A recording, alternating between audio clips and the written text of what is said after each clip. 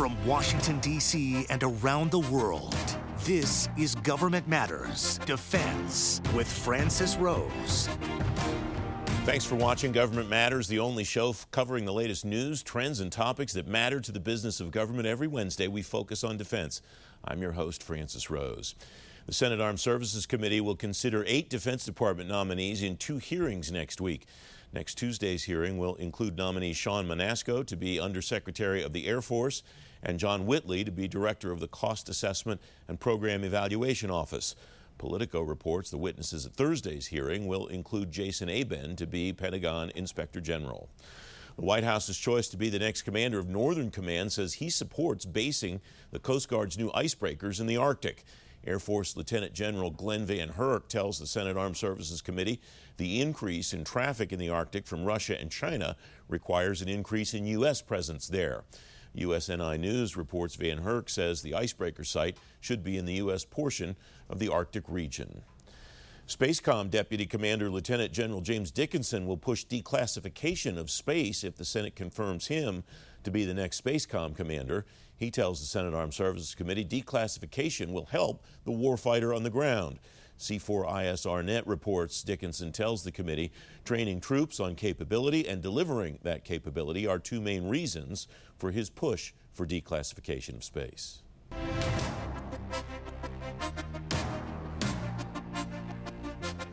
A change to some of the Defense Department's use it or lose it money could come in this year's budget negotiations. The ranking member of the House Armed Services Committee, Mac Thornberry, will push appropriators to let the department roll over half of its operations and maintenance budget to the next year, like other agencies can. Steve Cortese's former staff director of the Senate Appropriations Committee is writing about the rollover idea along with Charlie Hoy in Breaking Defense. Steve, you're writing under the headline, "Do not change O&M spending rules, say former appropriators." Why is this a bad idea in your view? Francis, good morning. Thanks again for having me on today. We disagreed with the initiative proposed by the House Armed Services Committee, believing that the focus really needs to be on transparency, accountability, and discipline in how monies appropriated from the taxpayers are used by the Department of Defense. That process involves months of budget preparation at DoD, months of deliberation, negotiation by the Congress. And the focus should be on ensuring the monies are spent for the purposes for which they're specifically appropriated and authorized following that request by the Department of Defense. It seems to be a little bit of a solution looking for a problem in that getting the monies out early and efficiently really is the priority, not at the back end of the process. What do we do with monies we haven't spent? Yeah, the argument that Congressman Thornberry made is that there is this end-of-the-year spending rush that we see in other parts of the federal government as well that would lead him to believe the money might be better spent if it can roll over and be spent more thoughtfully rather than just blown out the door at the end of the year. You and Charlie write in this piece, though, that that's kind of a counterintuitive thought. You write, an excess of unused funds results from Congress providing more money than was needed. So it sounds like the onus, again, should be on the appropriators and not the authorizers to determine where this money should go. Am I reading that right? Well, I think the 2 legislative processes have kind of a different focus. The authorizing committees rightly look at the amount of monies they've authorized for that upcoming year and want to ensure that all of those resources are applied to critical national security needs. The appropriators have that same objective, except that they typically face much more constrained resources to allocate across the entirety of the government, including the Department of Defense.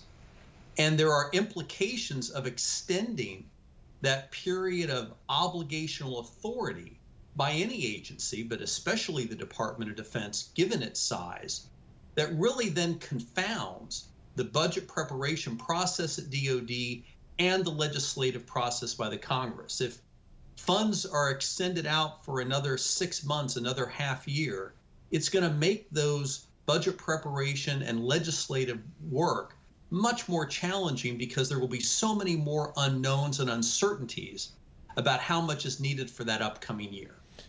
So if you call this a solution in search of a problem, does that mean you don't see the way that things are going now as a problem, and this should continue the way that it's going now? Well, I think the issue is, how do we help the Department of Defense obligate the monies that are appropriated and authorized in a timely way throughout the year? It's understandable, as the Congress, as Charlie and I cited in our piece, has not necessarily gotten the work done early every year, and that's a dilemma. Makes it more challenging. But in the end, there was a plan to spend these monies. The department approved the plan, OMB approved it, the Congress approved it, and the focus should be on what was wrong with the plan, perhaps more than how do we create an extended period for monies to be spent, irrespective of whether it's for the purposes originally requested and approved. Another argument in favor of this is that other departments have this power. Homeland Security's one, and there are others. Does that make any difference in the way that the Defense Department should operate? Well, again, the Department of Defense gets money with multiple periods of obligational authority, the time during which defense officials can spend the money. Procurement's 3 years, R&D is 2 years, shipbuilding is 10 years. In most federal agencies, monies are entirely available only for that current fiscal year. And so they face a slightly different management challenge than DoD, where the executive branch and Congress have already reached agreement on the categories of spending that merit multi-year obligational authority. And I would add that once O&M dollars don't have to be spent in that first year, they simply need to be obligated and put on contract. Once a contract is signed, those monies are spent over 2, 3, 4 years in many cases. It's not that the money has to be spent in the first year. It merely needs to be put on contract so there's clarity about what the money is being used for. We have less than a minute left. Steve, you and Charlie closed this piece out by writing, if Congress were to loosen the restrictions on the use of funds, it would only serve to weaken a system that's already far too short of discipline. Where would you like to see more discipline instilled in this system? I think the key here is, how do we create an environment where on a more frequent basis than end of the year, there's clarity about how the money's being spent. The Appropriations Committees already get monthly reports of obligations, and those are central to the work of the Congress in ensuring that monies are prioritized. More discipline exercised in the Pentagon when they see monies not being obligated consistent with their own plan and leading to this potential overhang later in the year is probably the best way for both sides of the river in this case to ensure that the right amount of money is going to the right priorities for critical national security needs. Steve, thanks very much for coming on. It's great insight. I appreciate your time today. Okay, Francis, thank you so much. Up next, recruiting challenges for Pentagon number crunchers. Straight ahead on Government Matters, how the department can fill the open jobs and work toward a clean audit. You're watching WJLA 24/7 News.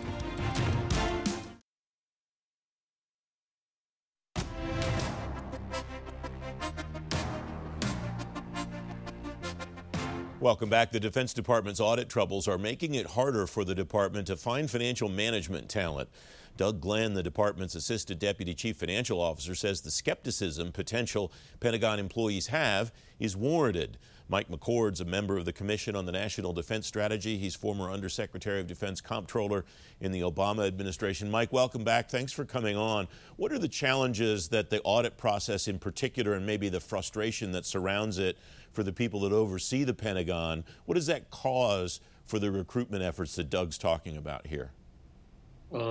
Thanks, Francis. It's good to be back. And I think that's a real issue for sure. People want to be part of a top-performing, world-class organization, and DoD is that kind of organization, but not on the audit. So, I mean, that's going to be an issue in attracting talent. If I could start with the general and go to the specific, I think in terms of how I think a normal person thinks about whether this is a place I want to work, there's a whole set of lifestyle issues, right, about can I afford to live in this area? What is my commute like? Is this a place my spouse can find a job? We both can have the job. What are the schools like? So these are obviously way beyond the control of the agency head. Then you move down to what is it like to be a federal employee? And obviously there's a lot of talk about the hiring process is where you tend to hear the most discussion.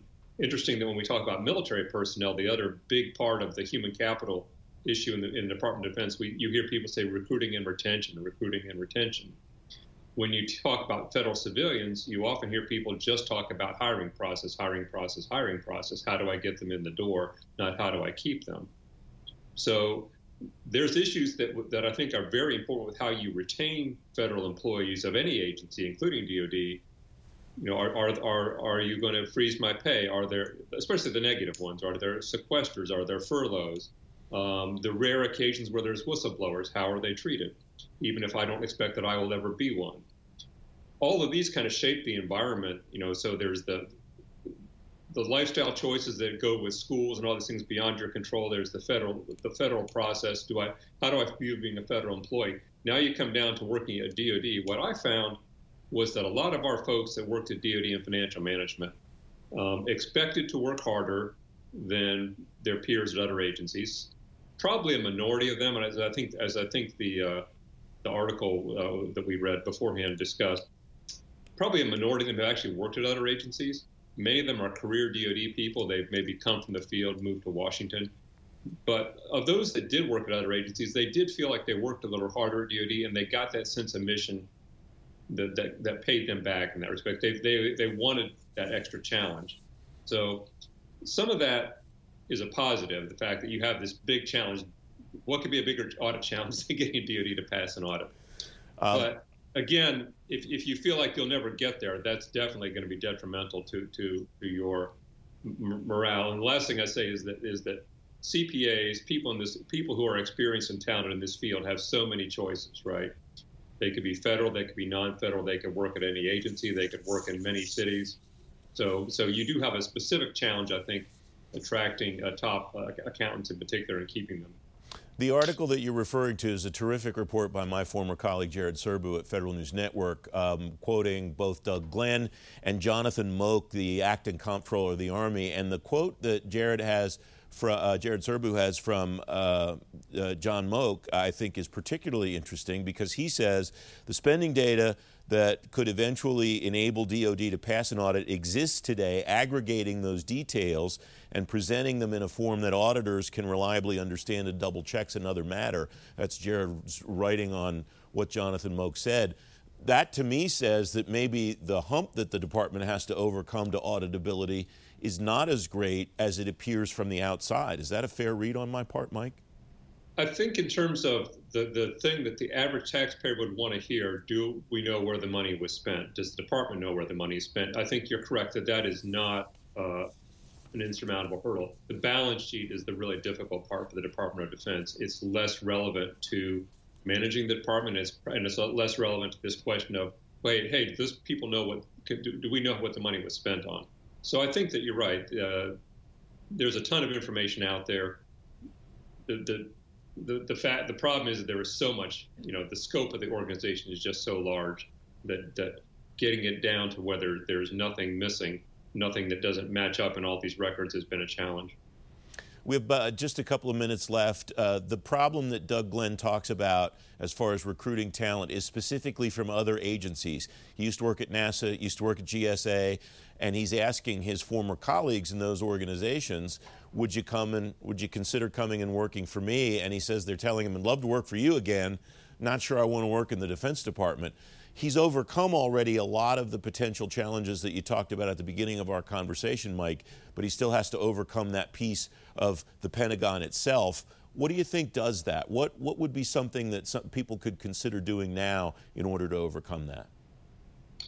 Well, again, I think that you can always try to attract that type of person that just is very attracted to national security, that's their career. But those are the people, as we discussed, that are already in DoD, right? That are probably career DoD people. So to get those from the outside, you have to have a message, I think, of what have we accomplished, how far have we moved, what are the prospects for success? Because again, I think if I think I'm never going to be part of a successful audit, that's certainly going to deter me if I'm already reasonably happy with where I am at another agency. Mike McCord, thanks as always. It's great to have you. Thank you, Francis. Up next, a historical approach to Navy reform. Straight ahead on Government Matters, what would King do to fix today's problems at sea? Don't forget, if you missed an episode of Government Matters, you can find it on our website, govmatters.tv. We'll be right back.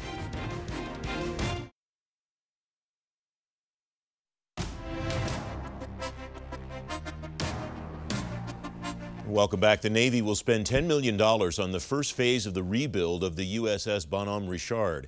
It's the latest in a series of setbacks for the Navy that a chain of Navy leaders have taken on.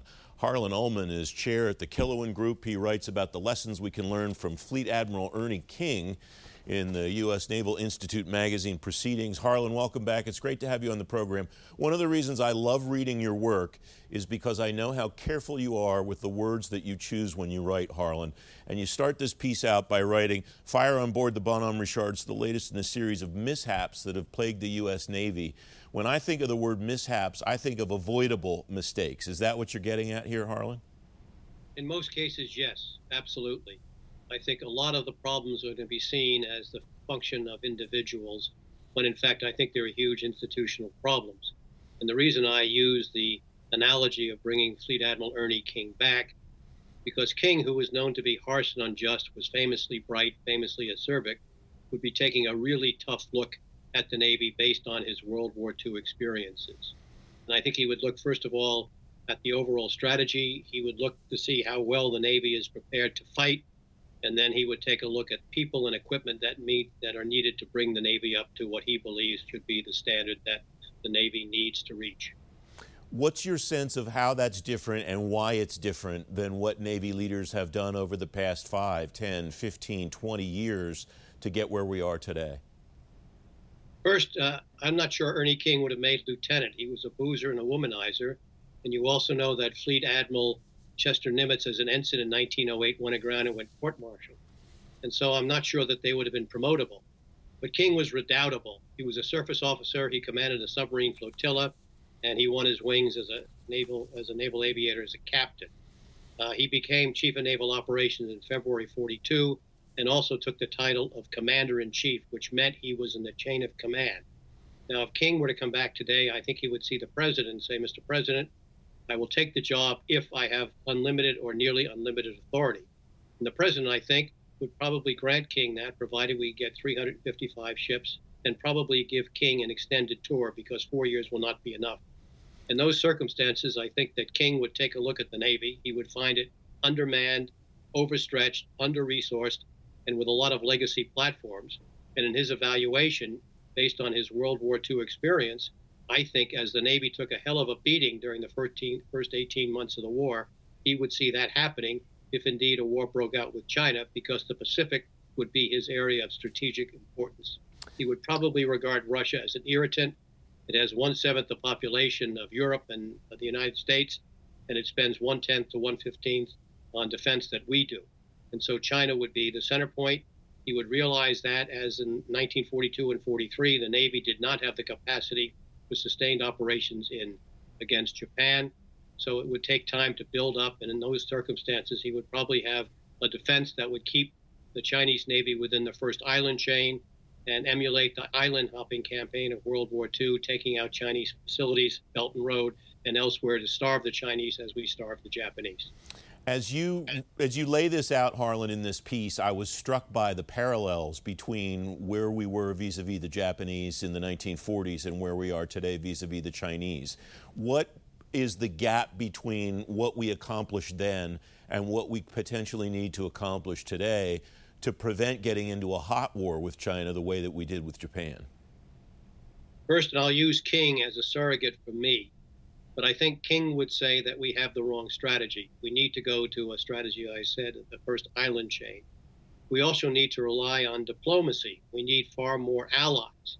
But more importantly, in terms of the Navy, I think King would make some major changes. First, he would note that none of the admirals today obviously have the same wartime experience as King and his peers did, because we haven't fought a naval war since 1945. So he put in place fleet problems and war games that would really challenge the mettle of senior officers and flag officers to make sure that he was getting the best and those who can operate most under the greatest pressure.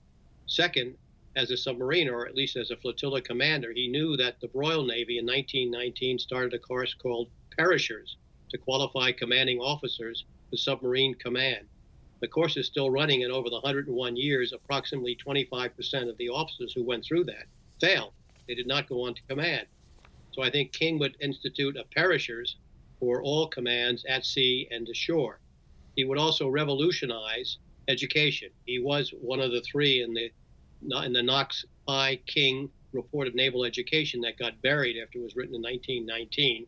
King famously said that a study of the history of war is necessary to make sure we have peace in the future.